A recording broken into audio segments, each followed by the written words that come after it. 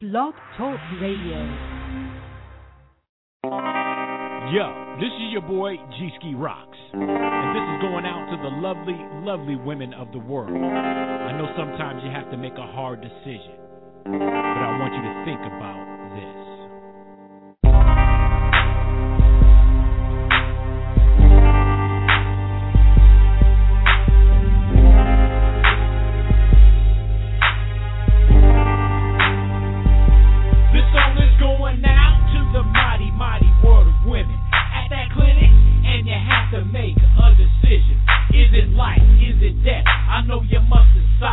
Either way, either choice, it is a long ride. Raise a child, single mom, and will the father be there? You had your fun that night, but I don't think he cares.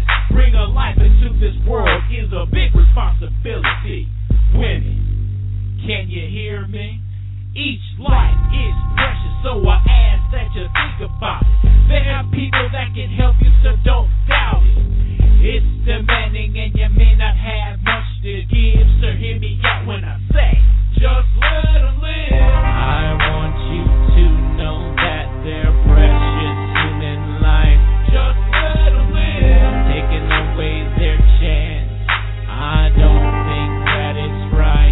Just let them live. Taking away their opportunity to grow old. Just let them live. And what they could have been, you'll never ever know. All races, all creeds and colors. One thing that kids know is how to love each other. There are doctors, nurses, and grade school teachers. Please let her live so I can get a chance to meet her. Or him, he's our cop or our paper boy. He's that boy next door with all those toys. She's the girl, the next corporate CEO. Or that girl next door, you just gotta know. Either way it goes, we're talking about human life. Grant them life because it's just only right. And I'm begging you, cause something's gotta give.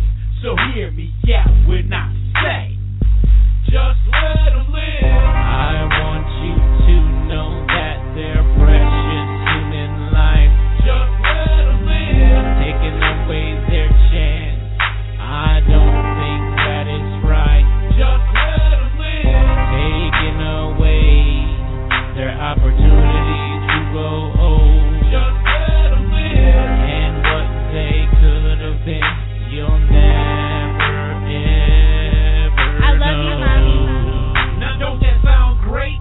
Abort that child now and you just seal their fate. And let me tell you, there's nothing like a child's love. Did I tell you there's nothing like a child's love? Did you hear me? There's nothing like a child's love. I can't explain it, there's nothing like a child's love.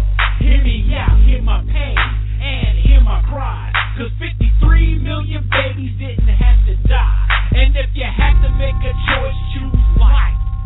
And if you have to make a choice, choose life. I don't want you to regret what you just did. So hear me out when I say, just let them live. I want you to know that they're precious human life.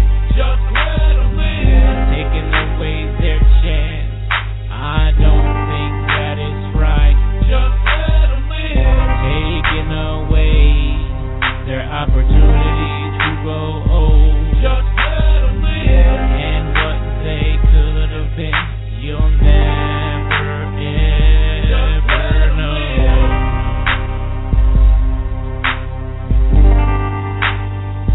Just let them live.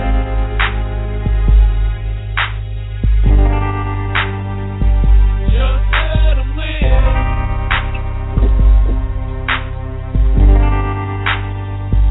Just let them live.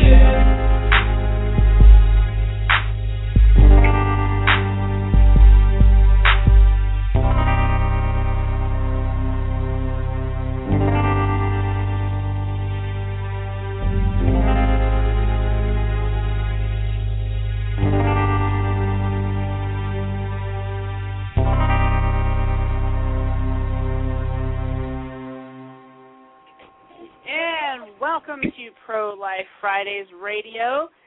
Today is June 21st, 2013. We want to welcome you to another wonderful broadcast of Pro Life Fridays Radio. I am your host, Letitia Wong. On air today with Thomas Dwayne Smith, the visible conservative himself, in a house full of loud, rambunctious people. So, folks, I apologize. So that's all right. We're glad you're here anyway. Melissa should be along with us soon. She has, that woman leads the most adventurous life I have ever heard of. For she tries to play this, I'm in a show. Before she comes on air, I'm going to talk smack about her. She tries to leave this quiet, I'm just a mom and a wife to a wonderful husband, new mom, baby in the house, go to work every day, come home every day, quiet little life. But she just was in the middle of a crime investigation earlier this week. She has seen cars explode. She has seen adventures. I'm serious. This woman is in the path of some kind of providentially divine maelstrom. That guy is walking her around, and she is just going tra-la-la, and all these things happen to her, and she talks about it. It is hilarious. I'm just thankful that my heart would probably not take it if I had to see the kind of things that she saw on a daily basis, try to catch criminals. And I'm serious. She helped catch a criminal. Oh, she's going to kill me when she hears this. We'll nudge her when she gets on air with us and see what she gives up. See what kind of details she gives up today. All righty. Well, you know how we do it. Deuteronomy chapter 30, verse 19. I record this day against you that I have set before you life and death, blessing and cursing. Therefore, choose life so that you and your seed might live. Dear Heavenly Father, in the mighty name of your Son, Jesus Christ, we give you glory, honor, and praise. Father, we thank you for another opportunity to host the Pro Life Friday show, Lord God. Father, I thank you in the mighty name of Jesus for my two co-hosts, my co-creator of this show, and my third co-host, Miss Melissa Palou, Lord God. Father, I thank you for the tenacious fight that they have in them for this issue, Lord God. And Father, I also, in the name of Jesus, give a shout-out to a couple new friends, Lord God, who are listening tonight, Lord God. I thank you in the name of Jesus for the connection. For, Lord, I know that not only with this radio show, but with everything that you are setting up to do with the film in the conference, Lord God, this thing is about to get kicked into overdrive. So I speak blessing over the family, their travels. And, Lord, I ask that you keep them surrounded in your grace, your mercy, and your love. We lift up Allan Parker to you, Lord God, in the name of Jesus. We pray that you would just continue to guide his steps, and give him the collective wisdom to fight this battle, Lord God. For as you know, he has been a champion for post-abortive women through his organization, Operation Outcry, Lord God, for many, many years. Mm-hmm. So we thank you and we praise you in the mighty name of Jesus Christ. Amen. Amen. Well, folks, we do have a huge broadcast today. We have, like Thomas prayed, our guest today, coming up on the show, is Allan Parker. And if you are not familiar with the name Allan Parker is, like it says on our show page, is from the Justice Foundation. And how is that significant? Well, the Justice Foundation is right now today legally representing and is legal counsel for two very important and pivotal women today. Their names are Norma McCorvey and Sandra Cano, otherwise known as Jane Roe and what's the first name for that? Doe. Jane Roe from Roe v. Wade and Doe from Sandra Cano and Norma McCorvey. Yes, Norma McCorvey and Doe v. Bolton. The two Sandra Cano. Right. The two cases, the two Supreme Court cases that set in motion in 1973 abortion as it exists today. Legal abortion for all 9 months, unless states enacted laws to limit the type of abortions that can take place.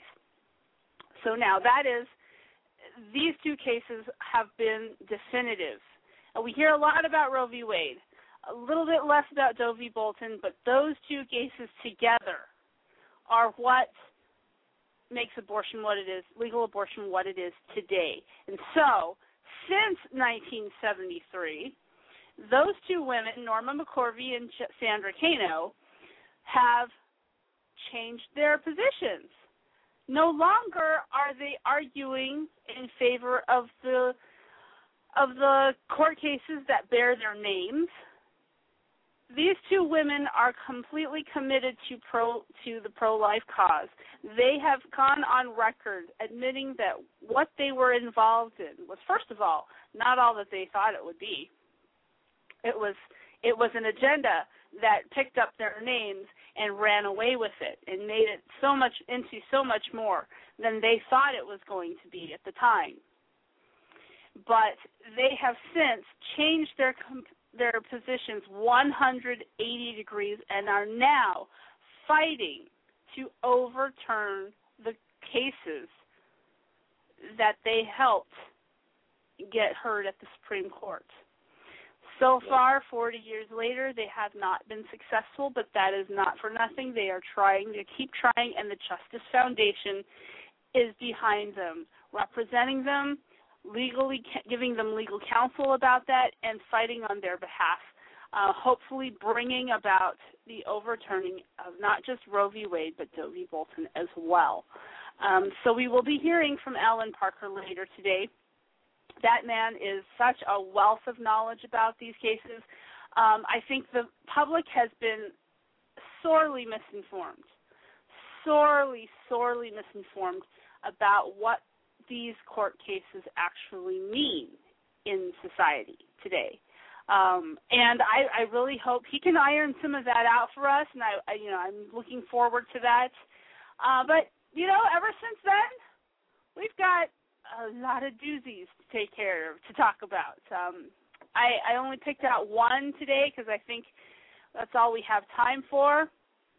Unless, Thomas, did you have anything that you wanted to point out today that should be of particular interest to you?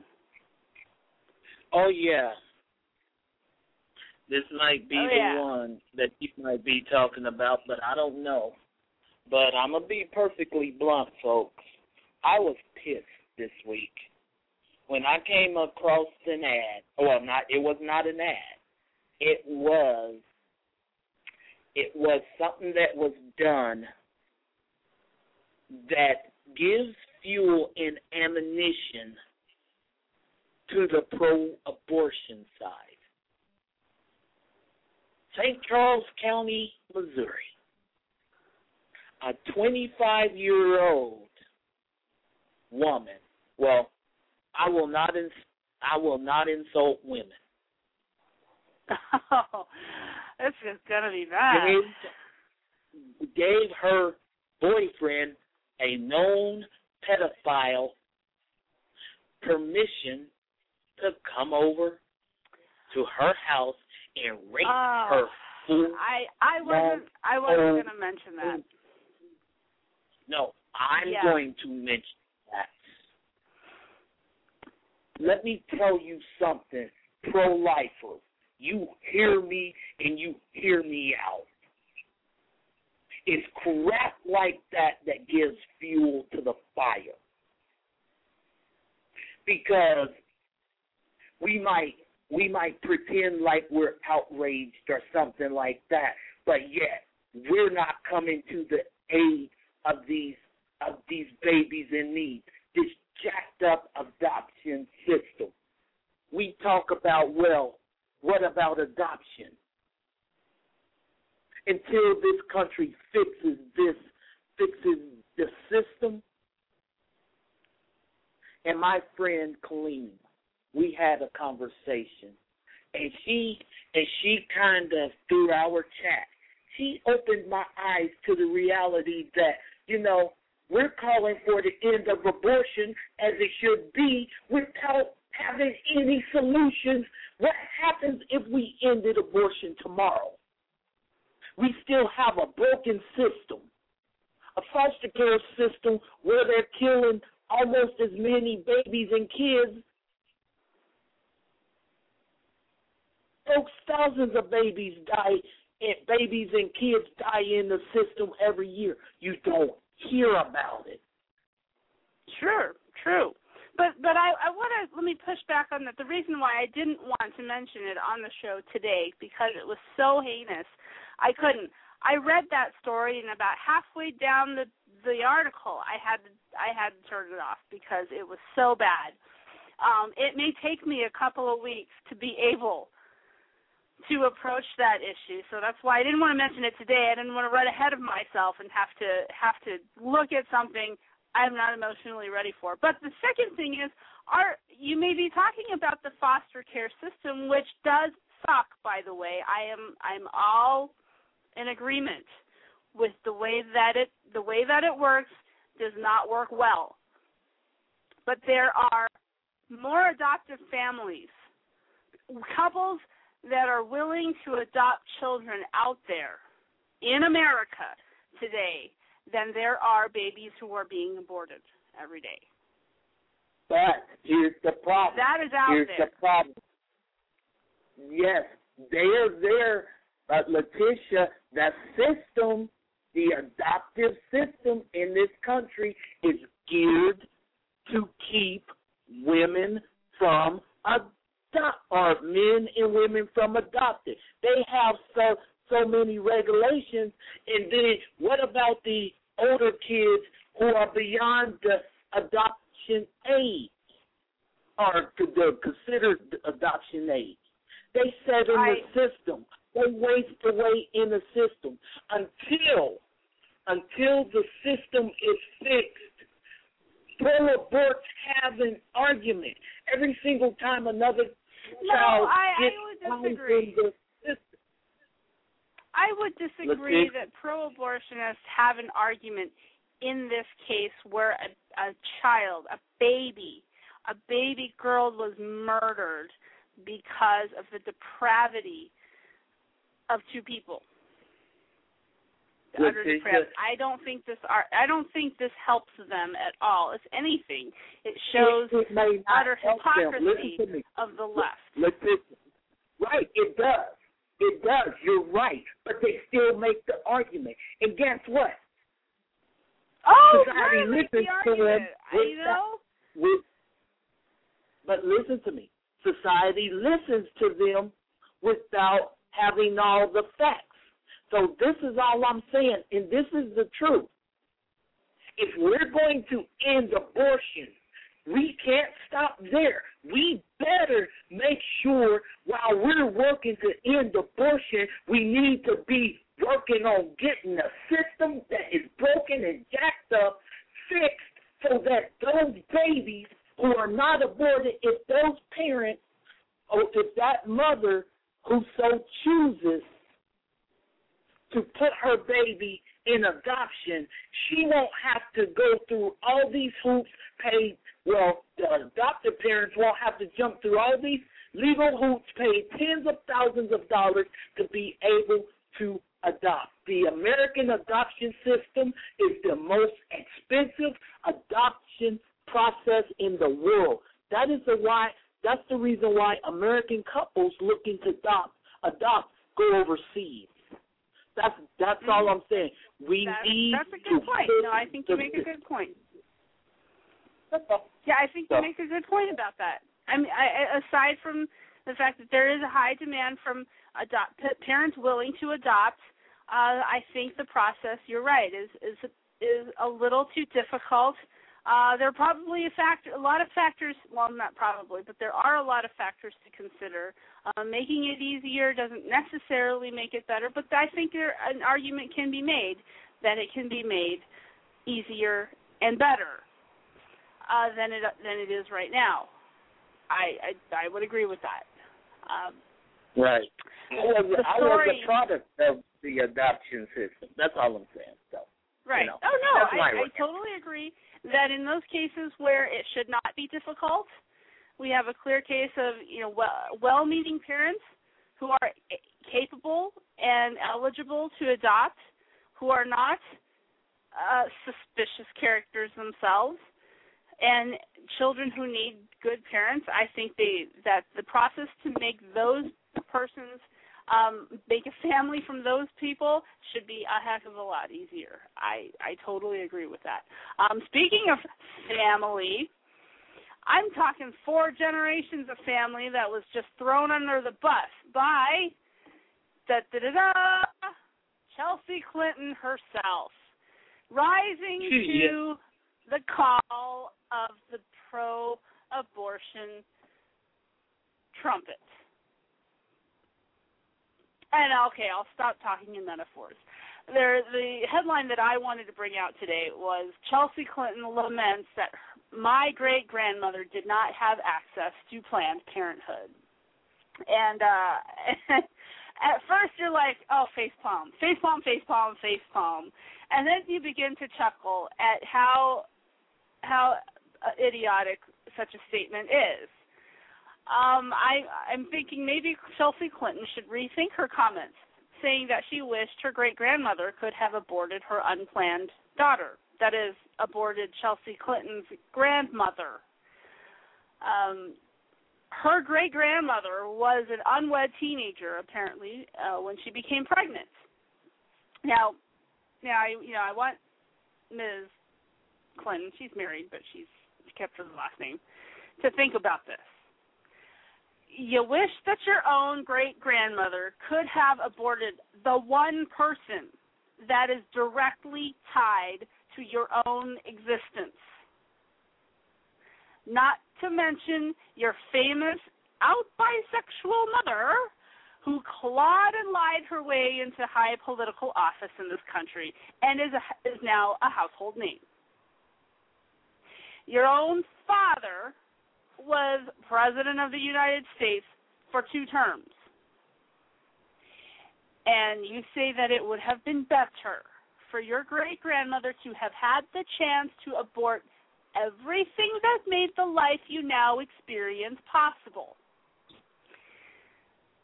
I'd like to tell you that this is somehow a new song being sung here, but it really is the same thankless and pathetic tune that liberals and leftists croon out every day. Well, instead of counting the blessings that life has brought to 4 generations in Chelsea Clinton's family, and countless others who have benefited from the well-to-do, kind-hearted people like those in her family, yes, even the liberal Democrats, Chelsea Clinton takes out a saw and starts cutting off the very tree branch she's sitting on. Now, I know she didn't intend to spit on 4 generations of her family, etc.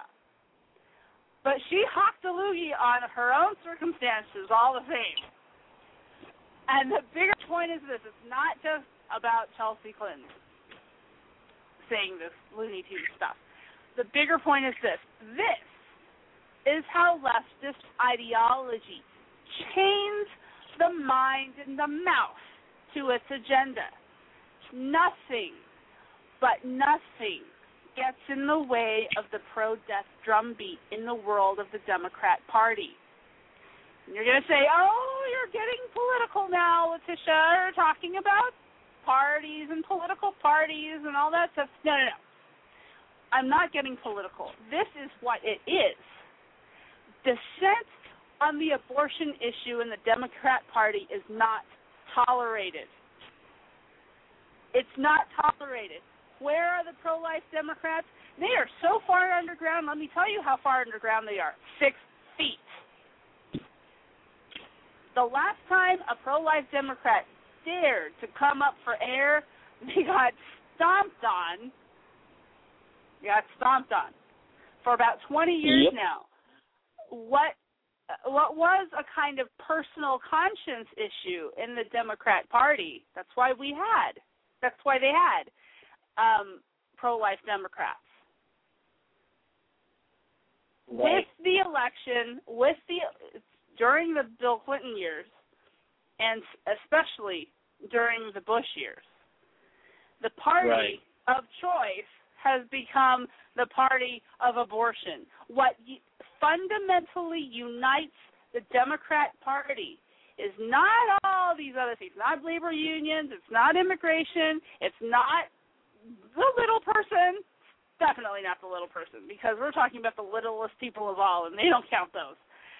And all these other these issues, they claim, as the liberal way.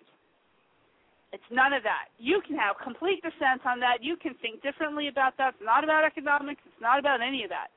The one thing, the one issue you cannot dissent on within the Democrat Party is abortion. I challenge anybody to find another issue that is as lockstep demanding as the abortion issue. You won't find it. Right. You won't find it. And so, go ahead. Well, I was going to say, you hit the nail on the head, because abortion, back in the day, we know the whole purpose, the whole intent and purpose, and it was a lie based on a deception. And when we bring Allan on, I'm gonna have him share that before we talk about what he's working on with the Liberty Counsel today. But Letitia, you hit the nail on the head. But as I've shared, and it's really adamant. It's very important. And my friend, Colleen, and you'll hear me reference her a lot, because this is an issue that is personal to her. We had hours of conversation over the last several days, and we talked about a lot of things. And what we as pro-lifers need to understand, as we're fighting to end abortion, we also need to be equally preparing for the influx, if you will, more babies, having centers that prepares the right, proper medical assistance, if you will, counseling, the right type of counseling, not the type of stuff that they have today that hurt these hurting women through the ranks like they're some type of cattle. That's the problem. So I'm and I know we're all in agreement. I know you're not disagreeing with me because you and I have talked about this. But as she puts it bluntly, it is time for the pro-life movement to put their money where their mouth is. They need to support organizations like the Justice Foundation and Operation Outcry, the Last Civil Rights, our show, many others who are actually sick and tired of just talking and actually out there doing something. So with that, Letitia, let's take a break, and then we'll bring Allan on after the break. That's right. We'll get you. All righty, here we go.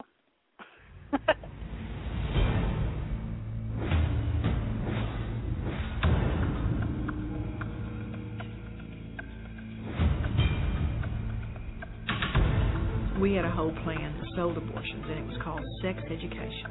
Break down their natural modesty, separate them from their parents and their values, and become the sex expert in their life so they turn to us when we would give them a low-dose birth control pill they would get pregnant on or a defective condom. Our goal was 3 to 5 abortions from every girl between the ages of 13 and 18. The multitudes of people that have been hurt by abortion, it's just unfathomable. That abortion is really, to me, the ultimate exploitation of women. It is so shameful and secretive that many women don't tell anybody that they've had an abortion. They won't say anything for 20, 30, 40, 55 years. They're so traumatized. Silence.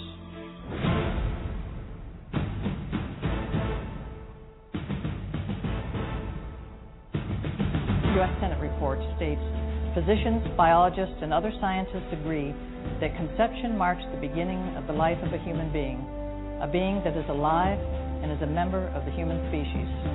There is an overwhelming agreement on this point in countless medical, biological, and scientific writings.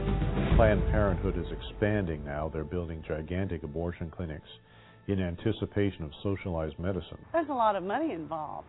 We never would take personal checks. We always encourage the ladies to bring cash. Why is that? So, you don't have to report cash, friend. When you're fighting for your life, you need to know what you're fighting for. And if what you're fighting for is life, how do you destroy a life in an effort to fight that fight?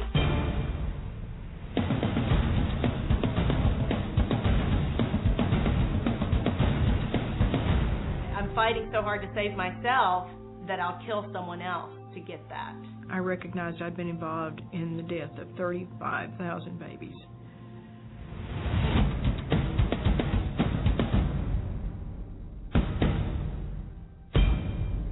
And the truth has really come out about what abortion does to women, let alone the unborn baby, our dead babies. It will be over.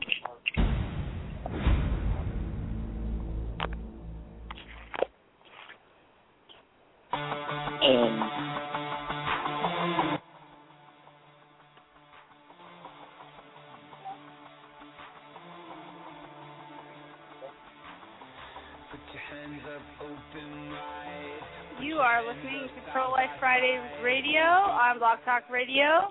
Welcome back to the show. I'm your host, Letitia Wong, and I'm on the air with Thomas Smith and Melissa Palou. Maybe you're there. We were just talking earlier about just the state of abortion in this country being what it is and how it got to be what it is.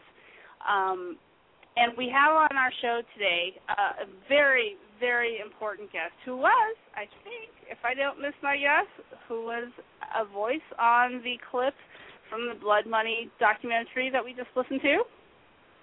Yes, he was. That's right. So, Thomas, tell us about our guest.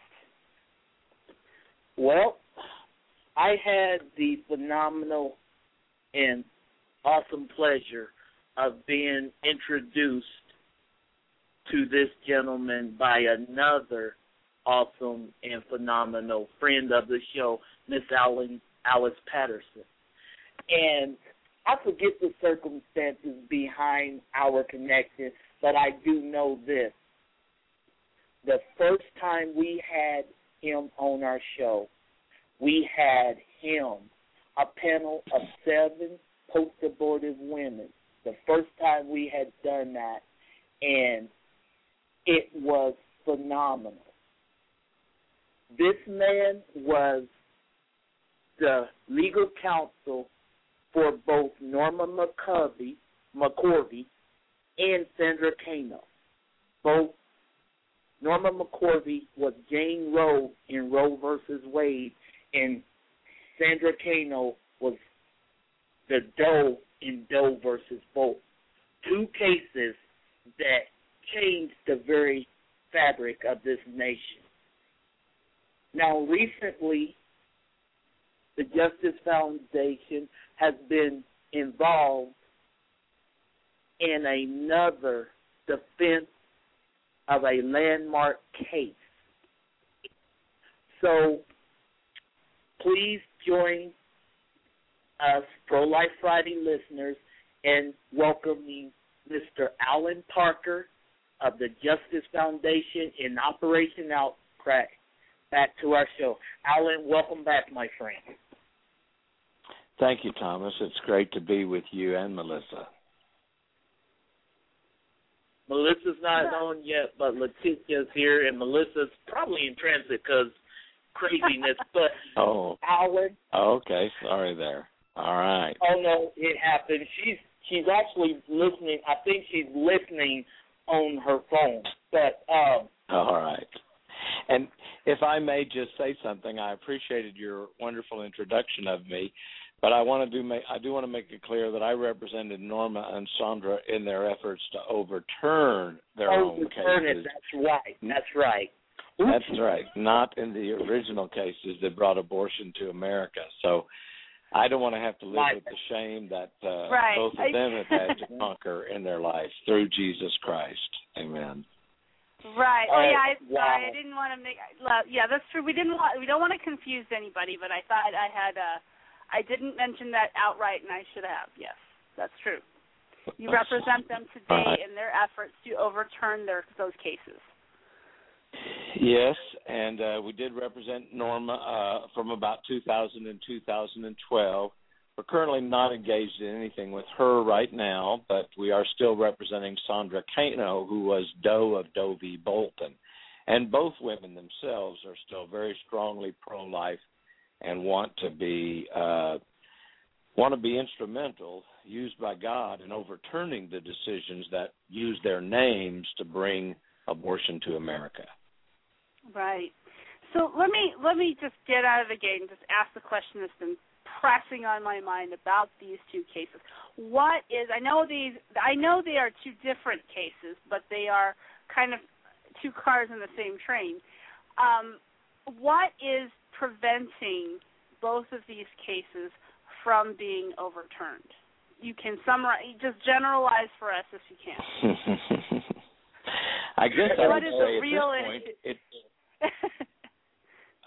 point, there's 1,000 ways to answer that. The short answer is 1 vote at the Supreme Court is always need to keep them from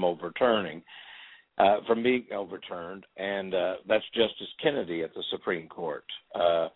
There are probably 4 justices that would reverse, 4 judges that would maintain it, and right now, Justice Kennedy, I think, has an open mind.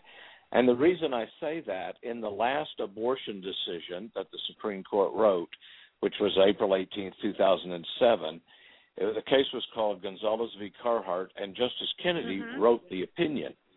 So in that time, for the first time in 35 years, he actually allowed a particular abortion method to be outlawed, and that was partial birth abortion. And he notoriously, actually, he's kind of gone back and forth on the issue ever since the 90s. In like the 1989 and earlier cases, he had written that Roe v. Wade was wrongly decided. But in 1992, when Planned Parenthood v. Casey came to the Supreme Court, we now know from Justice Blackmun's papers that came out 5 years after he died, that on the day of oral argument in Planned Parenthood v. Casey, Justice Kennedy voted to overturn Roe v. Wade. and Doe v. Bolton. So we had 5 votes recorded, but they were unofficial. After oral argument, the judges go back in chambers, and then they start with the youngest and go to the oldest member of the court in terms of seniority on the court, and say how they're going to vote. And Justice Rehnquist, who was alive at the time, thought he had a decision to reverse Roe v. Wade and Doe v. Bolton. And the pro-life movement thought we had it because there were 5 judges who wrote in prior opinions that Roe v. Wade should be overturned. And on the day of oral argument, we got it overturned. But in that same month, April of 1992, there were about 600,000 women that marched on Washington, D.C. and said they're not going to go back. And I believe that Justice Kennedy, in a way, was swayed by women's voices because he finally agreed to a compromise in Planned Parenthood v. Casey, which significantly undermined Roe and Doe. Instead of it being a fundamental right that there could be no infringement on whatsoever, the highest level of right requiring strict scrutiny of any legislation attempting to regulate abortion or ban it, instead of that fundamental right, it reclassified abortion as simply a right, like any other right, and introduced the undue burden standard and said, well, as long as a woman can still do it, the state can reasonably regulate it. And that allowed 24-hour waiting periods. It allowed informed consent laws. And we have seen some reduction in the number of abortions, I believe. And there's been a lot of legislation, incremental legislation, passed. But he thought there would be reasonable regulation.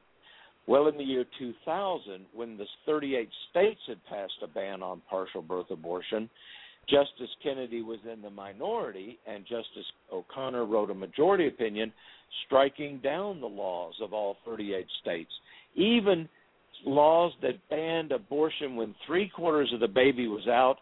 They stuck scissors in the skull and sucked out the brains.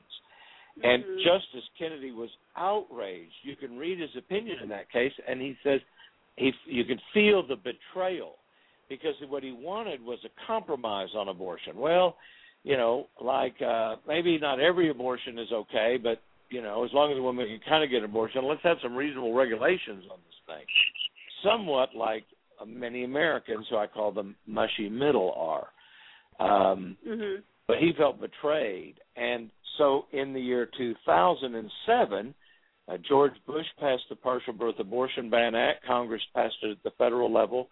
And what I believe was different was this time women were on the side of the law, and we represented 180 women hurt by abortion in that case. And we had taken their cases, their voices, and the knowledge of their pain to the Supreme Court in a friend of the court brief in that case. And the reason I know it impacted Justice Kennedy, 2 reasons. I could go back. When we got started, God told me that it would be the women's voices that overturned abortion. But you can read it in writing in the opinion. You don't have to believe that because he says in the opinion, we find it unexceptionable to conclude that some women come to regret aborting the infant life they once created and sustained. First time they ever called it infant life instead of potential life. And then he said, see page 22 to 24 of the brief of Sandra Cano et al., which is Latin for 180 others, page 22 to 24. And that was the page with the women's testimonies where they told the court how devastating abortion felt, how nightmares, how they felt like murderers, how their guilt led them into shame and secrecy and prostitution and promiscuity and seductions and a lot of substance abuse. So just a horrible truth-telling of the devastation. He then went on to cite the brief again and said, severe depression and loss of esteem can follow this. Cited the brief again, the women's testimonies. So we know that he said that this testimony. Now, he also said something that kind of shows he's still thinking about it. He said, however, we find no reliable data to measure this phenomenon, meaning the phenomena of trauma and severe loss of esteem. So what that means is, how big is the phenomenon in layman's terms? We showed him that some women are hurt. He admitted that.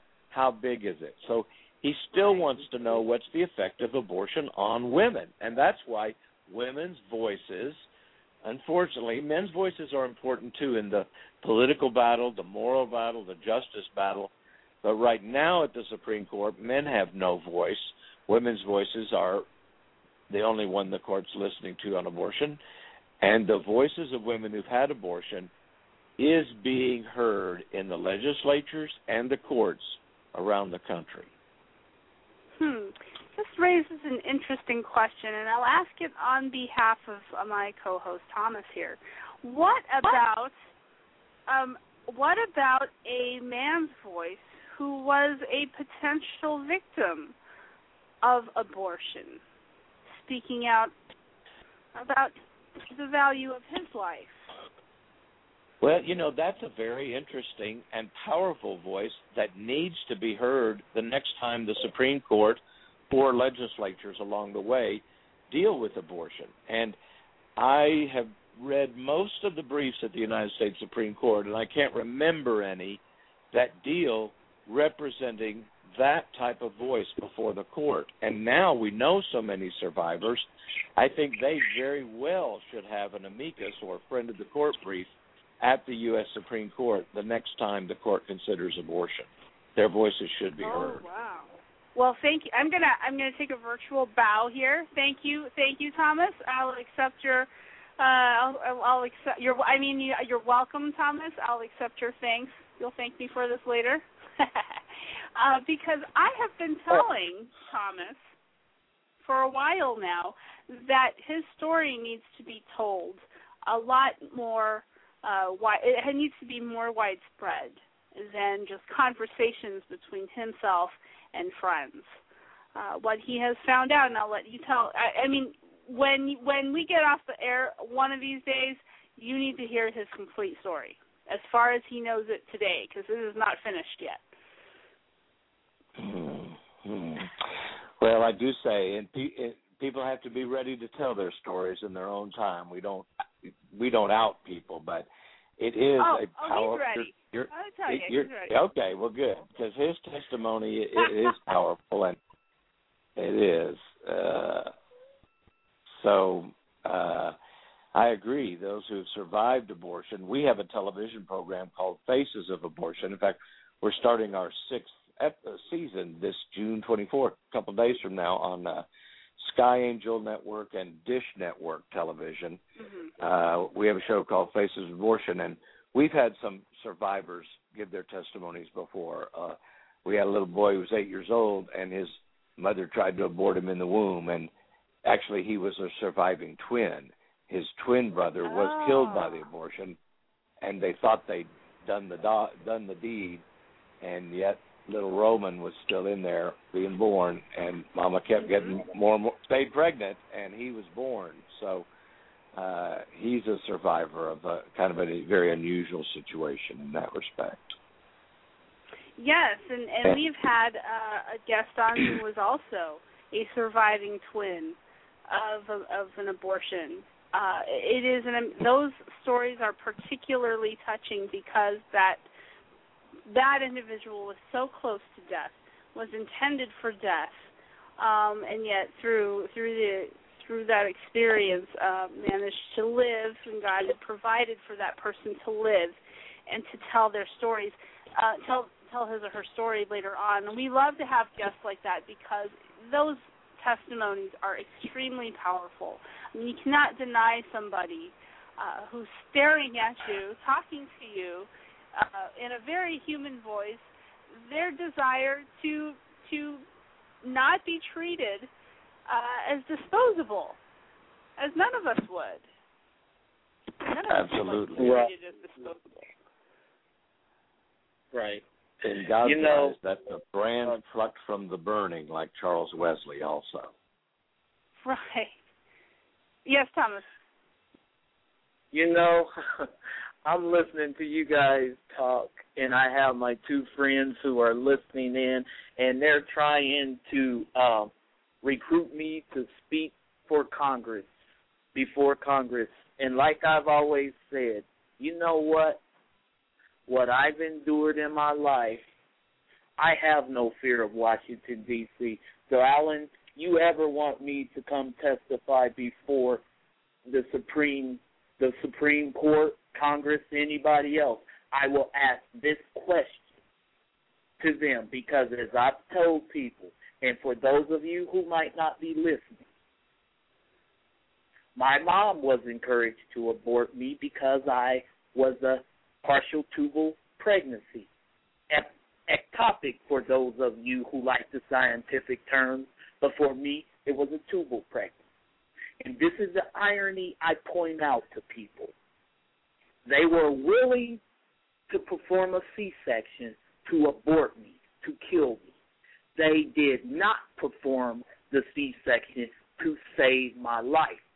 My mom was in labor for 39 and a half hours. Oh, by the way, I didn't mention she only had one fallopian tube left. Her heart stopped beating 5 times on that table. This is the question I ask to those individuals. Are you telling me because I was born under circumstances that you find less than desirable, that my life is expendable?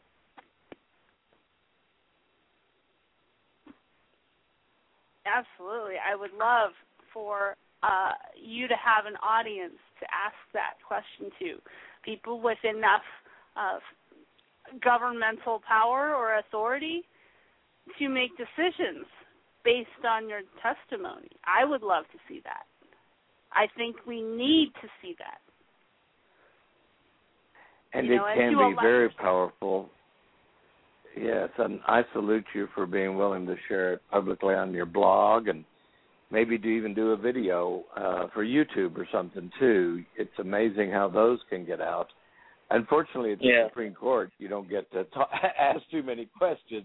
We'd probably have to submit it in writing. But your voice is there and your testimony is there. And in a legislative session, you can ask more questions.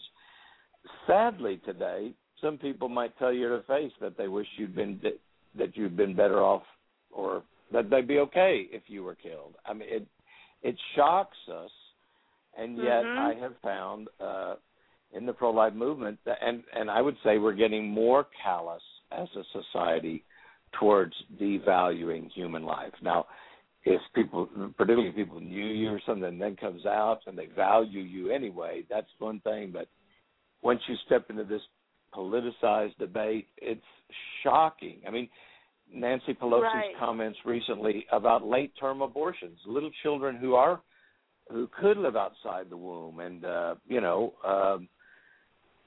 who are viable. You know, if you give them a place to live and, like you say, do the C-section, get them out of there, they can live. But, no, we're not even going to save them. And the Kermit Gosnell horror, overlooked for decades by the Maryland Department of Health.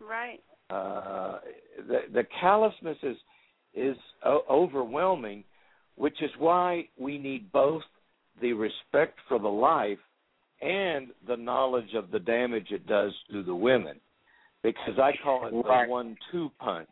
When you only talk about the child, we get about maybe 30, 40, 50% of the vote, and yet other people, I don't know why, that maybe because the mother is more visible and they're used to thinking about mothers. Well, what about her? And the hard cases and such, we'll get somebody to thinking, when women talk about how terrible what the abortion did to them, what was supposed to be your compassionate solution for me, made me feel like a murderer because I'd killed my own child, a human being, and I began to feel intense guilt and like a murderer, then it kind of blows the whole deception away, and you realize you're not helping anybody in that situation. So right. You brought up another thing I wanted to ask you. How do these cases that have come up recently affect, and how should they affect, and what can we expect? How can we encourage this? I mean, I'm asking a ton of questions at the same time, but two in particular, the Gosnell trial and its revelations, and then in particular, you're thinking that I'm going to say Douglas Carpin, but that actually will come later. The other one I want to point to was the Ariel Castro kidnapping in Ohio case. How do you think? Because he is going to be charged with 2 counts of murder. Yes. 2 counts well, of it's murder. interesting. I don't know why it's not 5. I'm glad. I for murder of the babies that were born and murdered, right? And I think it's very astute of you to bring that up. I haven't heard a lot of it. I just wrote something about it myself, and it does 2 things. It shows the humanity of the child because this is a human being and it's been murdered, and even people, when the mother's not doing it, think it's wrong. That's why we have a kind of schizophrenic, that we have fetal homicides rules, statutes in a lot of states. If someone other than the mother kills the baby, it's homicide, and that includes him. Well, we have this special protection for the women, and the only ones that can overcome that are the women.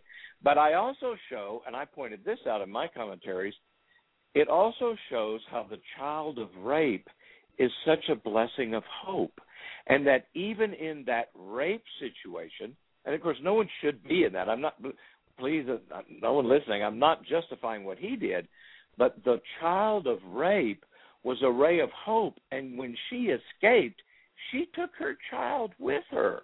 That child that was born gave her a reason to live in situations where some people might have attempted to commit suicide. And I don't know, the victims have not spoken a lot, but so I don't want to say too much, but I could tell from the fact that she escaped with her child, she was protecting not only, she didn't leave that piece of trash behind, that monster's child. No, that was her child. That child was innocent and is not guilty for the father's horrible sin. We do not execute children for the sins of their fathers in this country. That's barbarism. That is inhumane to the highest degree, and it shows that, but it also shows that that child was a ray of hope and joy and purpose and meaning in a horrible situation. And I've also seen that in even human trafficking and forced prostitution cases in the more commercial context rather than, pure individual sexual slavery. There's sexual slavery going on in prostitution, wherever prostitution is occurring, there are women being forced into that, and yet having a child will often give them some hope, a reason to live, but when they're forced to abort that child, which also occurs in human trafficking, some of the women have told law enforcement even, it's a deeper trauma than even just the repeated sexual trauma of having to have sexual contact with huge numbers of men over time. And so I think you're absolutely right and I think it's God who is letting some of these deeds of darkness become known. We have passed out of 40 years of the wilderness and we are entering the promised land. Now, they didn't get the whole promised land after the 40 years, and I'm referring to the 40th anniversary of Roe v. Wade, obviously, back on January 22nd. Well, many of us have believed that 2013 will be the year of Exodus, and Exodus 2013 says, thou shalt not murder.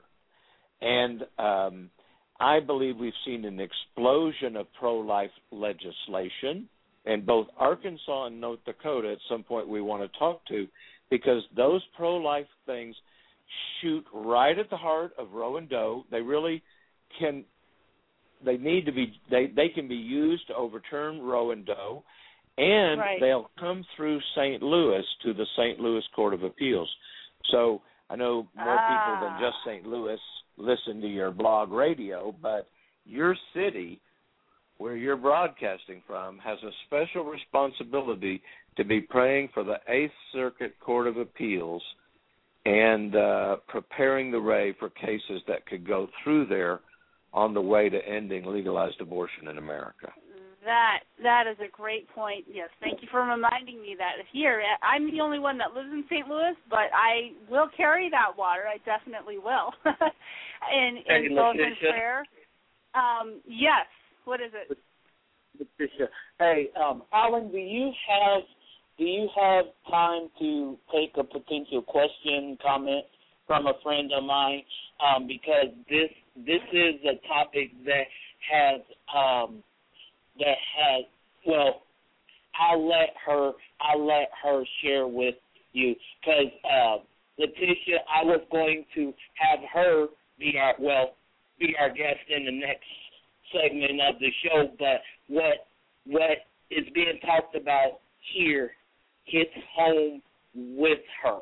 So I am going to bring on my friend, and this woman in and of herself, Allan, has a story, a powerful story. I'm about to, anyway.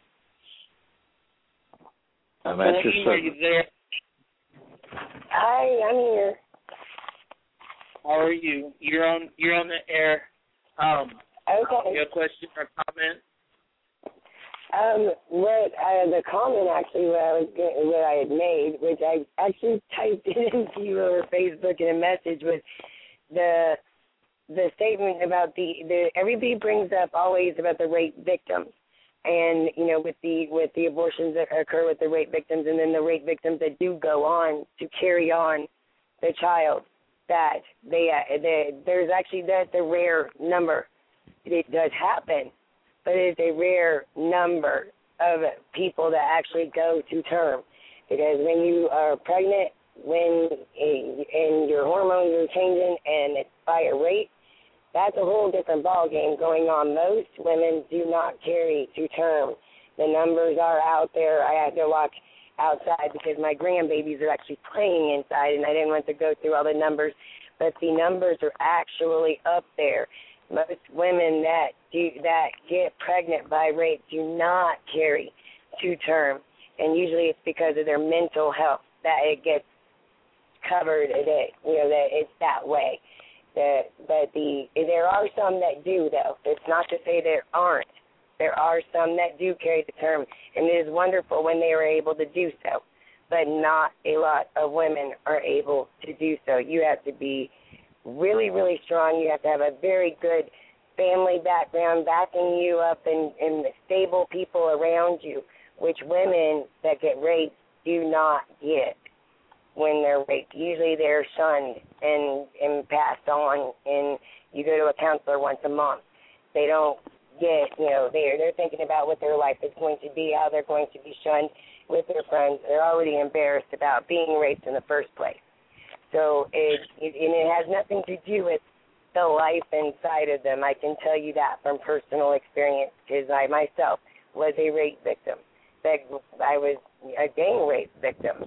So the idea of it being a child doesn't necessarily go through your head. You're thinking about the rape itself at the time. Right. That's and right. See, so what is your question? What is your question? It was a comment. It was actually a comment. Just a comment. Allan, you wanna speak to that as well, because I know with Operation Outcry you have dealt with.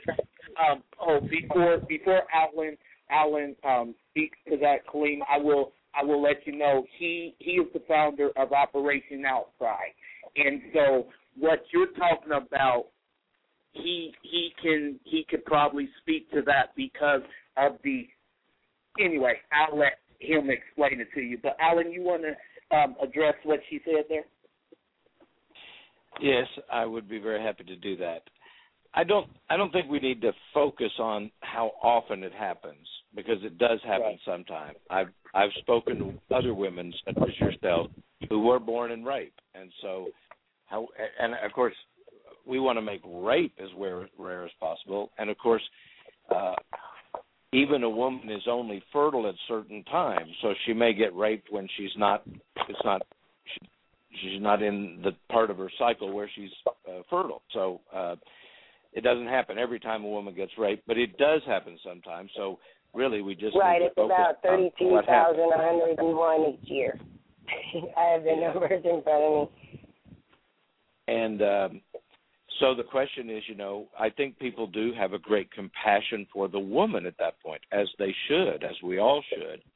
And it wasn't until I began to talk to women who were raped and had abortions because they thought that was the answer, that you find out that's not the answer. And in fact, they often say they felt like a victim of the rape, but they began to feel as guilty as the rapist of the murder of their own child. And yet other women who... That has to do a lot with society after that. What you say, I'm sorry, I missed that. I said that has a lot to do with society after that. I went through the same thing. That has to do with a lot of society after that, putting you down, saying you did the wrong thing, and they're seeing that you're telling you did the wrong thing. So, yeah, you do begin after, when you're still processing the rape, you're still getting told that, oh, you did the wrong thing, with the pro-life movement. And I am a part of the pro-life movement, but people tend to over-criticize, and all they focus on is you did wrong, you shouldn't have done that. There's this outlet, that outlet, and other outlets, and that's where the guilt of being, saying that they did something wrong, that's where that comes in, because society turns around and screams and yells, yes, that was the wrong thing to do. But at the time, you're not thinking that. You're not thinking of that. No. So were you a victim of a rape who chose abortion, or were you a child born of rape? I was a gay victim, and I ended up having an abortion. The doctors deemed it I was actually raped while I was in the U.S. military. So when I went in, I went blind when I found out I was raped, and they deemed it medically necessary for me to have an abortion. And I wasn't actually able to even make my own decision because I had gone just out of my mind. Right. Oh, wow. And let me say this: we don't condemn anyone who's had an abortion in this country. It was legal. Your court was telling you it's fine to do it, and what we need to do is change the law. Rape victims need counseling, free. We need the DNA from the child so we can find the rapist and punish the rapist, who's the guilty party, and then we need to provide, take care of that child somewhere else. It should entirely be the mother's choice whether or not she cares for the child after birth or not, or whether the child is placed for adoption or with another family. So she should be able to walk away and not have to bear the legal responsibility to care for that child. She did not have anything to do with. You made the point that Thomas had just made earlier, which Thomas and I have been talking about for hours, is that we need to also fix the care system for rape victims and these babies, the adoption system, the foster care system, and everything else. Most people do not focus on that. They don't. The only thing that everybody usually focuses on is the pro-life movement. They don't focus on what needs to be taken care of in order to make the pro-life movement work. Yes, right. And I agree with you, and that is one reason Operation Outcry focuses on the woman's perspective. There are many women are forced to have abortions in America. The most common is adult parents forcing a girl to have an abortion. That's not the woman's choice. Sometimes it's the father of the child saying, I don't want to have this baby, get rid of it. And sometimes it's physical assault as well. Yes. Right. And did you mention incest? Yes, that's where the numbers, you actually won't get the numbers of the children raped by incest because they do not print those numbers up. When you go to look on the board where it tells you all the census and the numbers. They cannot print up the children's names, but there are a lot of children by incest who get forced to go in and have an abortion because the person who raped them, the family member, does not want anybody to know. Right, exactly. Right. And you make a very good point that if you have an incest exception, you're really just protecting the abuser, not the young girl. It would be better for her if she got pregnant and somebody said, who's the father, and there was some paternity testing, and put the man in jail and stop the abuse. So you're right. Well, usually they find out afterwards, though. They don't find out before with cases of incest. Not before, I agree. And we've come a long way towards believing the victims a little bit more than we used to, but it still goes on. I don't mean to say it doesn't.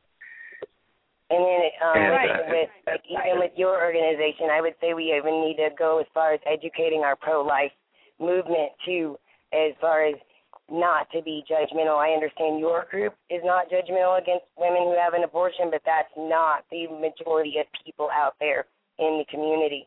The community and the pro-life movement they can be very harsh on women who had abortions. What they should be doing is taking them in and counseling with them and talking to them and finding out what caused them to do this in the first place. Or if it was a case of rape or incest, they should be offering counseling services. They need to open their hearts with love, not hate, not turning around and saying, you did a bad thing. Because that's where, at the end of a rape, especially for rape victims, they turn around, and that's where they feel guiltier than the rapist, because you have society telling them, you messed up. You did a bad thing. You should be ashamed of yourself.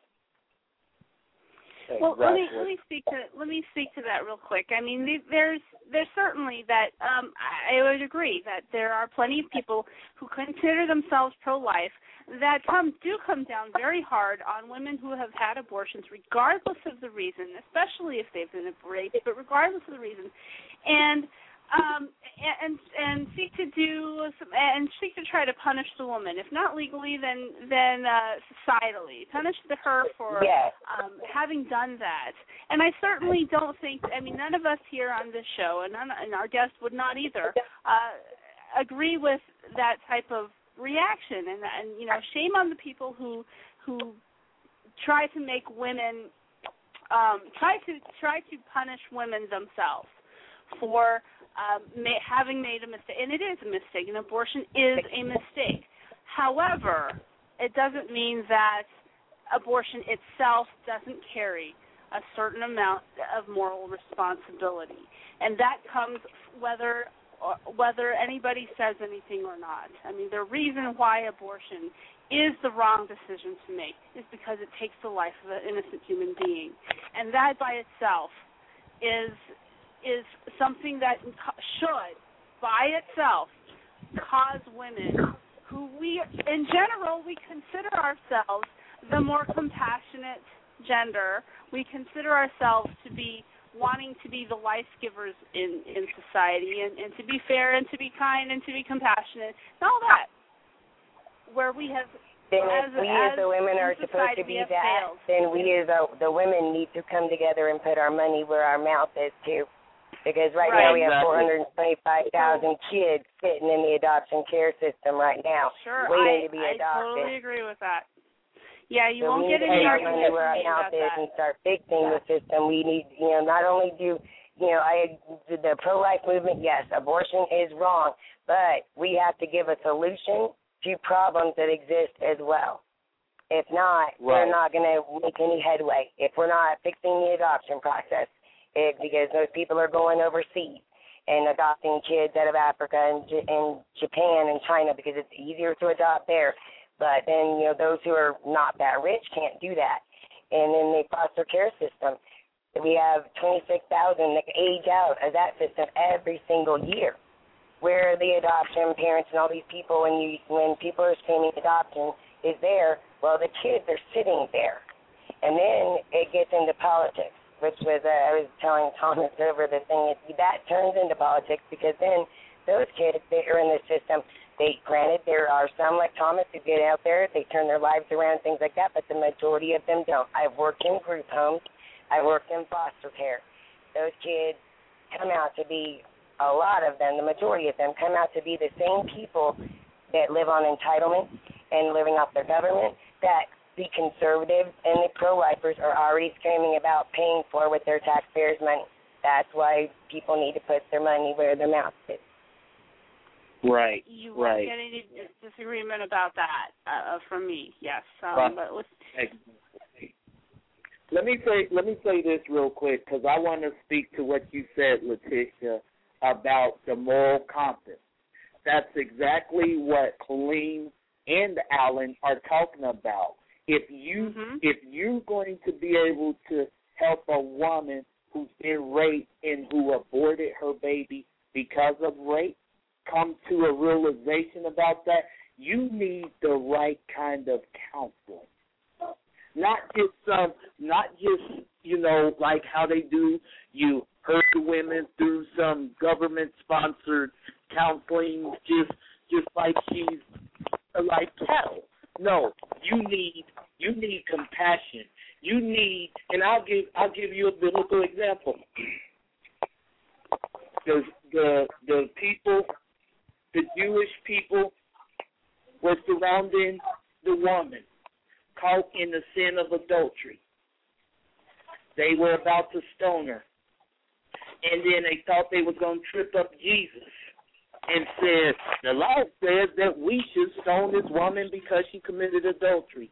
Jesus kneeled down and started scribbling something in the sand. They said something else to him. He still was writing in the sand. He finally said, let he who has no sin cast the first stone. Every single one of them dropped their stone. And as the Bible says at the end of that, it was only Jesus and that woman left. And he asked that woman this question, woman, where art thou accuser? And she said, I don't know, Lord. And he said, then neither will I accuse you. Go and sin no more. No more. In a nutshell, that's the kind of passion and compassion we as pro-lifers need to show. Because the truth of the matter is this. Those pro-aborts don't give a rip about those women. And they do not need us as pro-lifers coming down on them like it happens. I have seen it with my own eyes. We are not supposed to do that because when we do, no matter how Christian we say we are going against the very foundation of who God himself is, and that is love. John 3:17 says, God did not send his Son into the world to condemn the world, but that the world through him might be saved. Who are we to do something that Jesus himself didn't even do? Amen. And let me say, we do offer the resource of free, biblically based abortion recovery programs all over the country. It's not just the Justice Foundation or Operation Outcry, but God has raised up an army of women who are ministering to other women who've gone through what you've gone through. Some more regular abortion, some abortion as a result of rape. And they understand the pain. They minister through Jesus Christ to each other. They peel back the layers of the problem, because there's many layers. Anger towards other people. How do you respond to what people said to you? And, referring back to the word of the truth. And that an organization that helps you find one in your local area is called the National Helpline for Abortion Recovery. National Helpline for Abortion Recovery. And I'll give the number in a minute if anybody's listening and wants to write it down, because we encourage any woman who's had an abortion for any reason, and men, to go through abortion recovery programs. It's just a deep wound of many layers, and it's... I am so glad you said men, too. Right. You can give that men number. Men get affected too. All right. And that number is 866. Yeah, 866-482-LIFE. That's the toll-free number, 866-482-LIFE. And it is not the unforgivable sin. It is a sin that causes a deep wound, both in yourself and in your relationships with others around you. And so it takes a lot. But even in a weekend, you can get a great beginning, and then sometimes an 8 to 10 week Bible study, you can really deal with it. And what does God say? And receive His love and forgiveness. When you feel Jesus' arms around you, there is no condemnation for those who are in Jesus Christ. And it is absolutely true, and it's the most amazing, freeing, wonderful, joyful thing in the world, no matter what Will you send that to Thomas, those links for me? Because I'm actually on the road. I'm actually in Texas. I'm calling in from Texas. I'm not even at home. And we'll blog about your organization and your website, because that number and your organization needs to be put out there more, because a lot, like, this is the first time I've heard of it. And so if I'm the person, if it's the first I've heard of it, then I know there's a lot of other people that have not heard of it either. And that is the most excellent thing that anybody could be doing for these women, especially having other women come and talk to these women that know how to tear back the layers and things like that. Because I've had to do that too in counseling groups, and I've actually counseled women myself. But the names aren't out there. Women don't know where to go. So I actually work with the Last Civil Rights. So please look us up so we can get in touch with you, and we will actually write it up and get that number and your organization out there so more women get to hear about it too. Oh, that's great. It's all on our website, operationoutcry.org, and Thomas does have all my information or knows how to get in touch with me, so we will follow we're going up to with that. Yes. We're going to post that up on our Facebook page too for Pro-Life Fridays Radio. Excellent. Right. Wow. And I'm going to be in St. Louis myself on October 17th, and all right. the Saturday. And there's going to be a group of people praying at the Court of Appeals, actually. And that group is called Bound for Life. It's bound4life.com, and you can register to attend the prayer session. They call a silent siege, meaning they stand in front of the court with red tape across their mouth and the word life written on it, and they pray to God to end the injustice of abortion and for women and men to receive the healing that they need, and for courts to do justice, and for society to provide more help and healing to victims. So it's a neat group, and I'm going to be one of the speakers for that on August 17th. And boundforlife.com has more information on that if people are in the St. Louis area. That would be a great event. If you do live in the St. Louis area or nearby, I encourage all of our listeners to come to that event. Make it a great one, and get a chance to meet Allan Parker and speak to him about. I'm interested in all the little legal ins and outs of why, the general question: why is abortion the way it is in the United States? And how can we begin to reverse this course of action? I really think abortion in time speaking, when we're talking about time, it is something that we've been made to go through, and we can see the light at the end of the tunnel. We can see the exit, but I think of it more in terms of how do we get ourselves out? We reverse direction. How do we get ourselves out of the pit of abortion, which is legal murder? It is legalized murder. Right. And how do we Arkansas and get out of it? Arkansas just passed a bill on March 6th of this year to ban all abortions after 12 weeks if there's a beating heart. And that would mean the child's still alive, obviously, if he has a beating heart. Some children do die in the womb. They're stillborn and miscarriage, and But if the child has a beating heart, then you can't abort it after 12 weeks. That's already in the district court in Arkansas, and we'll probably reach the Court of Appeals in St. Louis within a year or two. And then North Dakota passed a ban on abortions after 6 weeks if there's a beating heart, which, of course, there is if the child's alive. And that would ban about 90% of abortions. We are following that legislation closely, too. And South Dakota is involved in litigation, which may end up at the Supreme Court, and it also goes through St. Louis. So you got three different states with, yes. So we see, three different states about to be a fourth. Arizona is going to pass a 20-week ban on abortion as well. Yes, we're just now getting that through. I'm actually a precinct committeeman in Arizona.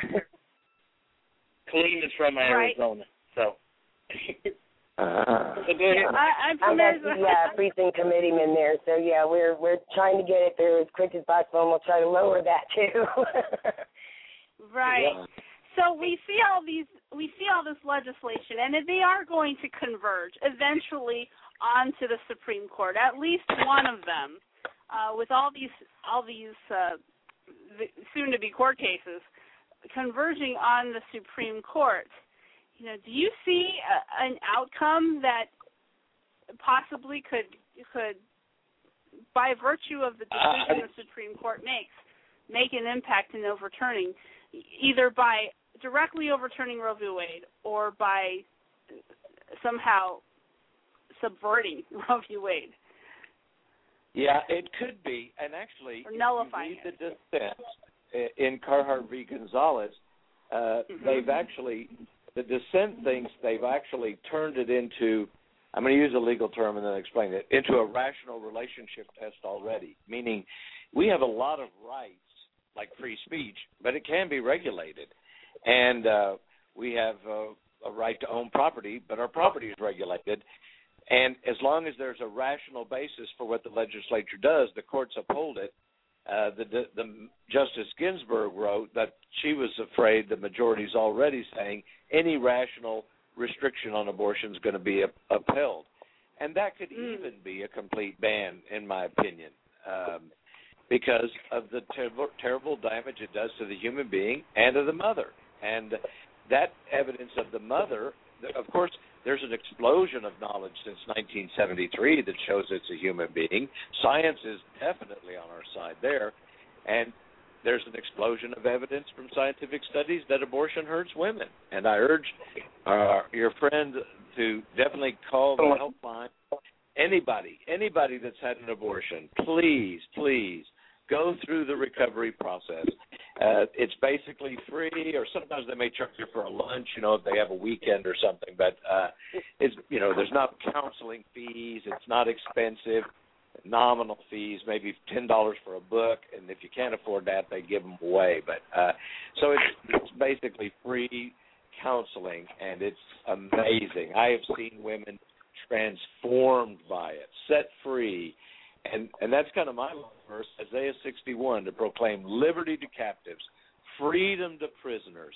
You don't have to be trapped in the darkness of having participated as a man or a woman in abortion. You don't have to feel condemned. Jesus does not condemn. He sets prisoners free. He sets the captives in liberty. And that's what we want all of the people who have abortions to come to. And the only group that can really offer that are the followers of Jesus Christ. So we offer that freely to everyone. Yeah, and we're taking it back to religion. We can pass as much legislation as we want to in the court. It may make a tide. It may change the tide. It may not change the tide. We don't know. We have to see where it goes. These days, we never know how legislation is going to fly through the White House and through our Supreme Court. Where it really begins, if we're going to take it back to religion and take it back to church, is are we teaching the truth in love? Because people are not legislation. People are people. We need to change ourselves. Then legislation will also change along with it. When we start teaching, bringing it back to family values and morals and taking care of each other and not judging others based on their past or based on what things that, like the abortions issue with the women. When we start going to them and reaching out to them in love, that's where the change will happen. Because even we can change all the legislation in the world, but if people don't change in their hearts and at that bottom level, which is us, out here, then it will not change. So we need to start teaching the truth in love. Amen. Amen. That almost goes without saying, but I'm glad you said it. Allan Parker, how long are you with us today? I'm afraid I'm going to have to be getting off. Okay. And I deeply appreciate all the work that you all do. I agree with your guest also that the church needs to confess its own sins before God and not point the finger at other people. Repentance is the key. I agree with Humility. And unless we repent before God, the nation really is doomed. We, the church, must come to repentance and ask God to forgive us for so many of the sins we've committed. Right. Amen. Amen. We're going to take a quick break here, and we'll be back on the other side of the break. So hang in there. Pro-Life Fridays Radio is on the air. If you have a question or want to call in, the number to call is 760-542-3907.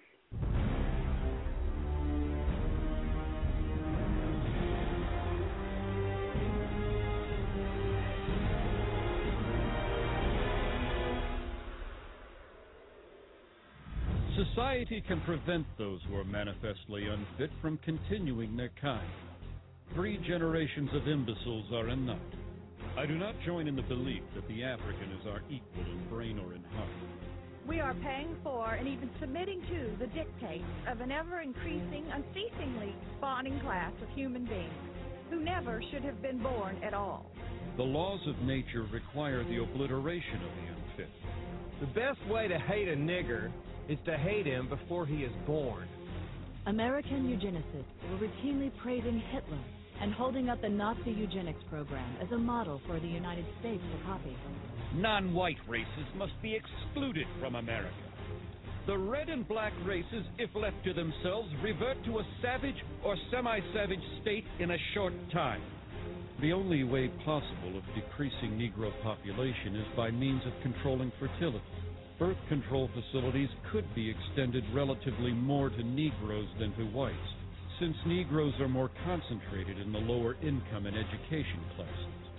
We hope that the restraint of population growth can come about through voluntary means. But if it does not, involuntary methods will be used.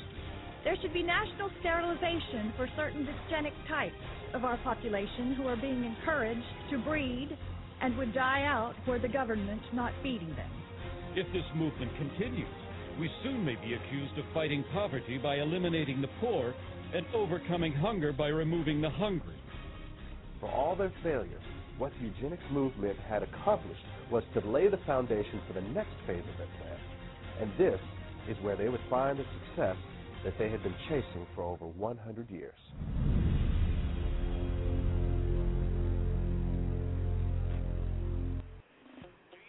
And well,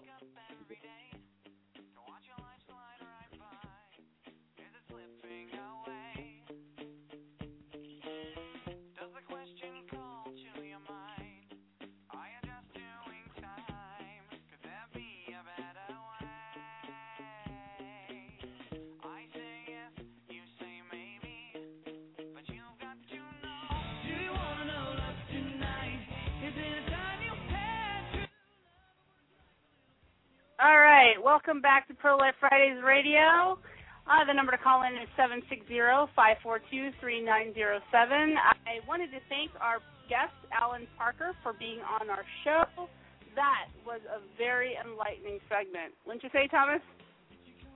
I would, and I would actually kind of like to deviate from our normal norms and bring my friend Colleen back on because, as she said earlier, we literally, in the last 3 days, because of what we're working on, You remember me earlier talking about my executive team for the film? Yeah. When we talked earlier? Yeah. She's a part of that. Anyway, I want to bring her back on, and I essentially want her to, through asking questions, I want her to really pour her heart out. And because let me tell you something, in an hour that I've spoken with this woman over the last few days, she cares and she's passionate not only about the children, but about the women who are being hurt. So let me bring her back on. Colleen, you there? Yes, I'm here. All right, my friend. I just want you, because you've already shared what happened to you, but this is what I want you to share, if you will. Help the listeners understand the hell that you went through, if you will, when what happened to you. Because as you said, after what happened to you, you was out of your mind. Please share with the listeners what happened to you, and then talk about why there is a need for better counseling services. I mean, especially in light of what's going on with our United States military and the sexual scandals. Please, I'm asking you, take it away. Well, when I ended up getting raped, what happens is the military, they will take you off base. They won't keep you on post. All the rape records are held off post. So when you get out of the military, you have to literally fight for your benefit. But before that, they do bring you back for your aftercare.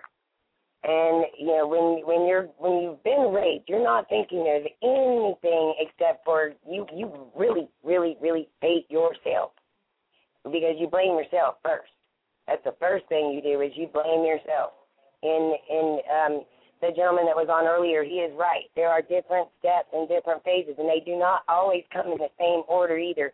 There's self-hate, there's lashing out against others, there's deep depression, and then there's plain just straight-out suicidal thoughts, and where people actually do carry them out, where that was the point I got to, where I was willing to do anything and everything to kill myself, and that was just after the rape. Then added on top of it, you have to go in when they test you, they do the rape kit, and then they have you come back in a little bit later. And that's when I found out I was pregnant. And not only, now I don't know who these guys are, and they got away scot-free, by the way, because most 90% of rape get away. 90% of those reported, and there's many that are unreported. But they never caught the people, so I've been gang raped, and now I'm pregnant. So now I'm looking at hurting myself even more, because I don't want to go out, and see anybody, because I'm embarrassed from my mother rape. I'm blaming myself as it is. I'm already suicidal, and that just pushed me over the edge, was to find out I was pregnant too. And when they don't really tell you a lot, when you have to deal with abortions, because the military doesn't do abortions for you, by the way, unless it's a medical necessity. So some where you can carry the baby, but then you're kicked out. But when you go to aftercare outside the military, it's not aftercare. It is, you go in once a month, you see a doctor, and guess what they're doing? They're throwing you on antidepressants, all different kinds of drugs. Drugs is not the answer. Counseling and actually talking through these emotions you're going through, and talking to people that have been there before you and been through the same exact thing, that can help you walk through these steps that your body and your mind is going through, is the answer. And places do not do that. They're quick to throw you on drugs. You be seen, and heaven forbid you have access, because then guess what? You're not going to get your counseling or, state benefits or entitlements. You're not going to get your counseling. They're quick to throw you out real quick with some meds and say, bye, see ya, have a nice day. Come back to the ER if you have a problem. So when I talk about, the feelings that the women go through, and it's two separate incidents, it's not just one brutal thing. It ends up being two things, and it's a very shocking thing to the psyche. I took sociology and psychology in college. I was a hospital corpsman in the Navy. My whole field is in medicine. And let me tell you, every woman goes out there thinking that it cannot happen to them. And, when women go out thinking like that, and that's the way society, we're trained our women to think, oh, it won't happen to me. That makes it a lot worse, too, because when it does happen, that throws you for a loop, too. So your hormones are already going wacky because you're going through all these different things and these emotions and everything. Then when you're pregnant, your hormones change, and that throws you for another loop. And when people, I've sat through a ton of different counseling classes, and I've led a bunch of different counseling classes for these women, the first thing they will tell you is when they thought about it, they weren't thinking about being pregnant as it was a life form, because, when you get told, you're usually told right when it's like, your first missed period or even before that, because the rape kit often happens before that. But they're not thinking of it as a baby. And you're not thinking of baby at all. You're thinking the pain you're going through, and it's emotion. It's ruled on emotion. I hear that all the time, but you're just going off emotion. Well, that is pure emotion. For any woman, that is pure emotion, especially when your hormones change, then you got more emotion poured in. So emotion is a human thing. But with people that have made it through and actually carried a baby to term, what I've found is those people had a stable family behind them, backing them. They had pastors that were loving and caring, backing them. They had counselors, and they actually had the money to get those counselors. What happens when you don't? Like, I was one that didn't. I actually had to walk myself through this process because I was out of the military. They medically separated me. I had nothing. I was on DES benefits at the time. And I'm out there, and I had to walk myself through it. And eventually I found someone else who had been through the same exact thing I did, who helped me walk through it. And I ended up getting into a church that the people, some of them were nice, other ones were not so nice. But the people that I did find within the church that actually, they counseled me and helped me through it. And that's why I bring up, are we teaching in love? Because if we're not teaching in love, you're going to force that person away. They're not going to try and get help, and they're going to be ashamed to go out and even tell people. And that's another thing where rape victims already get in trouble, is because they often don't tell that they've been raped to begin with, because they're ashamed, because society puts that on them. So we have to change society's way of thinking and the people's way of thinking. That's why I brought up we can pass all the legislation we want to. But that won't change society. So we have to change society. We have to change the norms and how things are brought about. And with the men, too, we also have to change the way the men are, too, not just women. This is a team effort we have to make, because men actually get affected by abortion, too. Some men are out there. They have they get their girlfriend or their, person pregnant. They want to keep the baby, but the girl says, no, I'm going to go ahead and go through and get an abortion. So therefore men are affected too. Mm-hmm. And, and it hurts people. It hurts men too. We had a pastor when we went out with Allan Parker and Urban Cure who came forward and was talking about a girlfriend that had an abortion, and it hurt him deeply. He gave a very good testimonial on the briefing that we did. That was we posted the link and everything. It was wonderful. So men are a part of it. So men need the awareness of abortion too. I would say it's an equal thing. Right.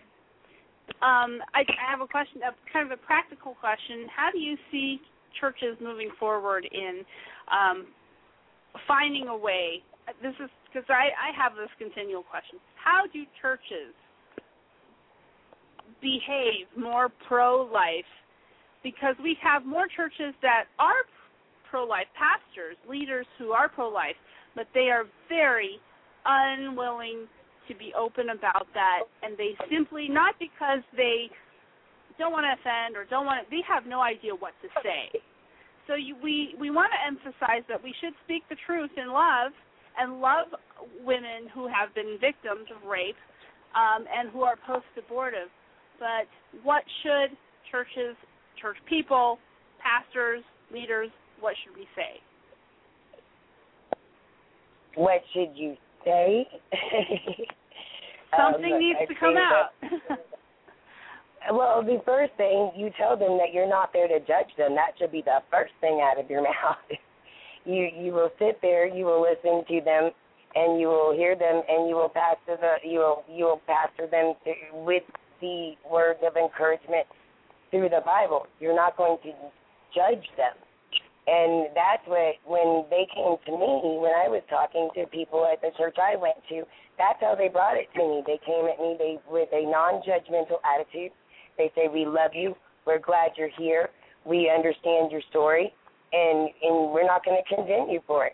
So let's see how we can work on making you better. So therefore, when you don't go out and you don't put yourself in, like premarital sex and different things like that, of course, different things. But they want to help you move forward with your spiritual health, because once your spiritual health is well, then your body follows. Wow. That's cool. And then also I would recommend, too, because they were the ones that also put me in touch with more people that were in the same situation I was.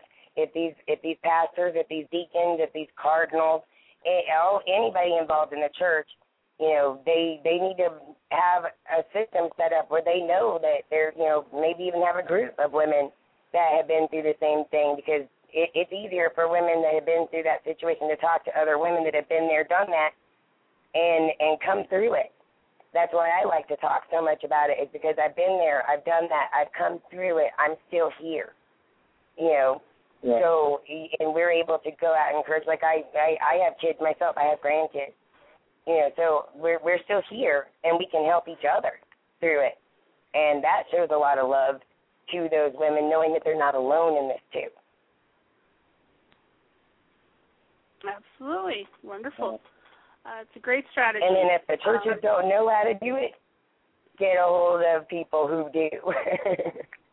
that should be the first thing. If you don't know something, find out someone who does.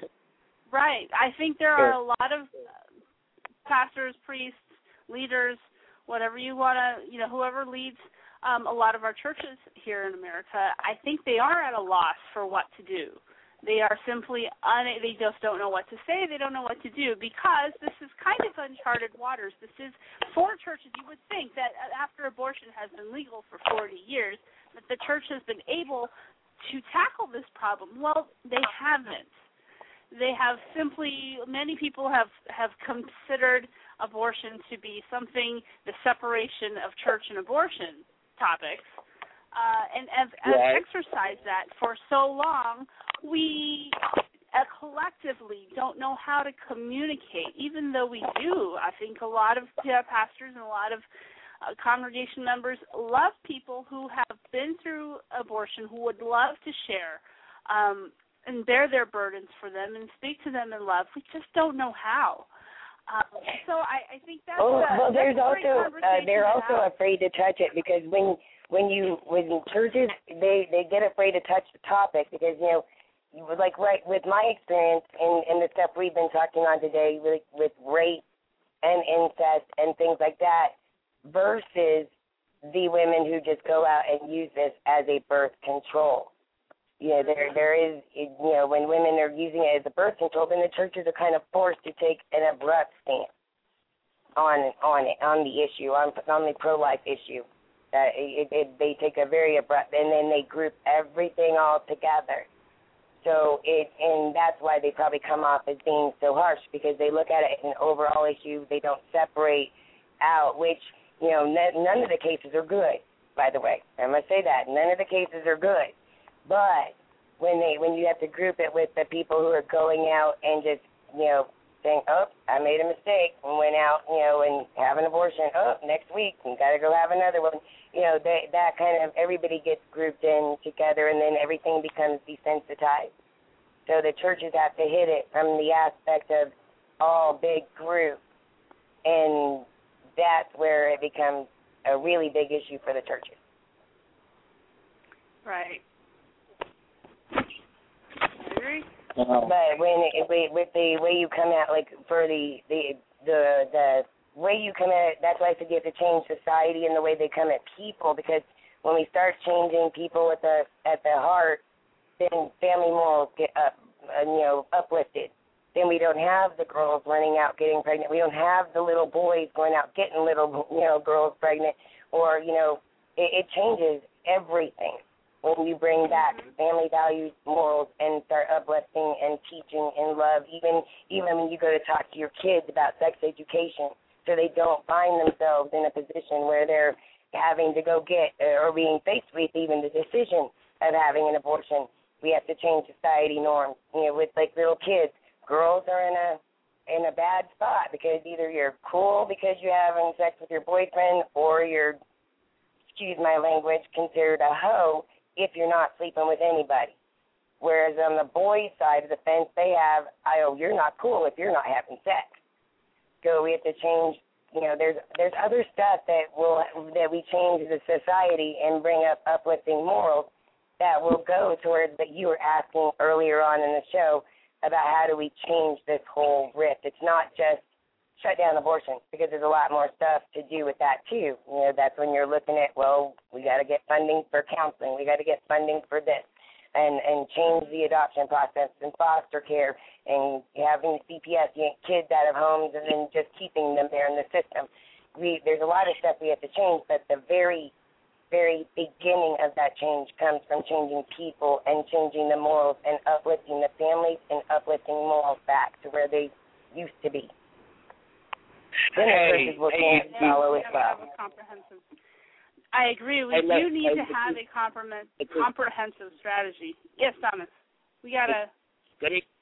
Let me jump in for a minute, because I was asked to make a comment from the back. She wants me to mention that a lot of churches are also afraid to tackle the abortion issue because it will hurt their bottom line, if you will. Yes, and it'll also hurt their funding. Yes. For me, that's an easy one. Any church or I don't know, it's easy to say a church is worried about their bottom line. There are people who in particular is worried about that within that church, worried about the bottom line.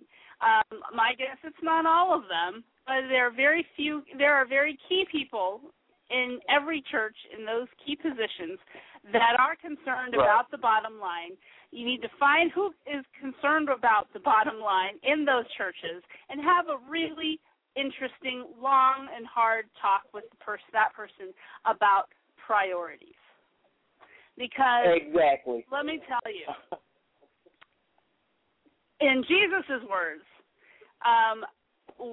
he actually asked the question, was man made for the Sabbath, or was the Sabbath made for man?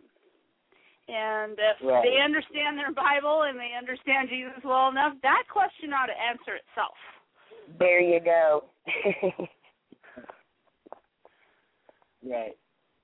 Right, exactly. But that's where we also fall into the problem too. Is if you see now in today's society, like earlier you said that you didn't want to get into politics. You weren't getting into politics, but guess what? The churches are. That's something that we need to change too. The church and politics are not supposed to mix like that. And especially if they're teaching the wrong type of lesson, and they're worried about their funding being pulled. Oh, we won't support your church if you vote this way, or if they're telling you how to vote. That's not the way it's supposed to work. Right. This is human nature. Churches don't function perfectly because we're not perfect. We can only look to example of Jesus and seek to decrease so that he can increase. With that, we've got to move to the dumbest thing ever, or what I'd like to say, the stupidest thing ever. The contest is still running, people. I haven't got a single suggestion what to name this segment. I'm open to your ideas. Please contact us through Pro Life Fridays on Facebook. But this actually labels itself. This week, our story comes from, get ready for this, University of Pennsylvania assistant professor Salamisha Tillett. Interesting name. Her parents named her Salami Shah. But I bet you it's pronounced Salamisha Tillett, who made this interesting comment about the state of abortion and why it seems like so many white Republican middle-class people are against abortion. And she said, well, I think the census just released data, so part of it is the changing racial demographics in the United States. For the first time in American history, children born under the age of 5 are racial, meaning the majority of them are racial and ethnic minorities in the U.S. So I think there's a kind of moral panic, a fear of the end of whiteness that we've been seeing a long time. I think Obama's ascension as president kind of symbolizes to a degree. And so I think this is one response to that sense that there's a decreasing white majority in the country, and that women's bodies, and white women's bodies in particular, are obviously a crucial way of reproducing whiteness, white supremacy, and white privilege. And so I think it's just a kind of clamping down on women's bodies, in particular white women's bodies, even though women of color are really caught in the fray. That's the quote from what she said. Basically what she's saying is that white people are against abortion because we want more white people to have a larger part of the population. So if abortion is made illegal, that will benefit white people.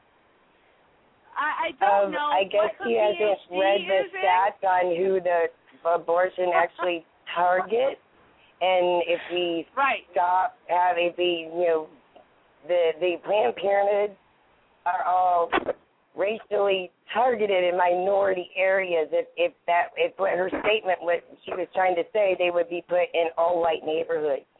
They want to. Exactly. Oh my goodness, that just has me. Oh my goodness. and so I'm thinking her PhD is in something, but it's not in math.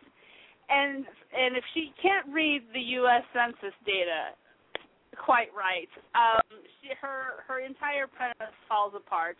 And the facts just tear this down to pieces, because the facts are that racial minorities, especially blacks and Hispanics, are targeted for abortion. Abortion has been the tool to keep the population of minorities a minority instead of the other way around. So I think, she really has this reversed. I don't. Planned Parenthood is actually within each Planned Parenthood is actually within a 2-mile walking distance radius in each minority neighborhood, both black and Hispanic.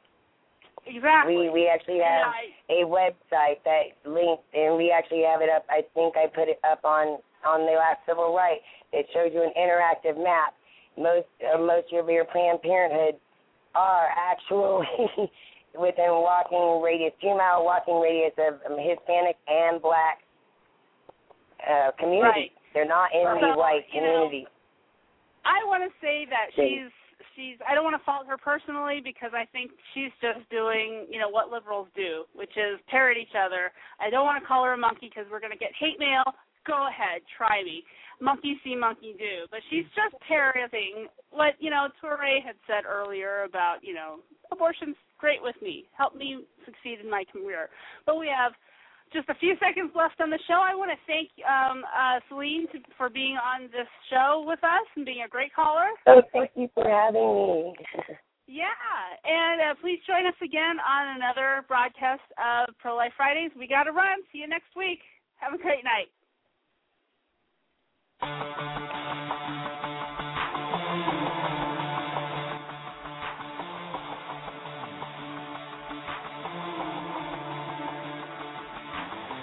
Put your hands up open wide. Put your hands up side by side. Age don't matter, like race don't matter, like place don't matter, like what's inside. Let the kick drum kick one time. Breathe out, let your mind unwind. Eyes on the ceiling, looking for the feeling. Wide open, let your own eyes shine. Yeah, it's where the fight begins. Yeah, underneath the skin, beneath these hopes and where we've been. Every fight comes from the fight within.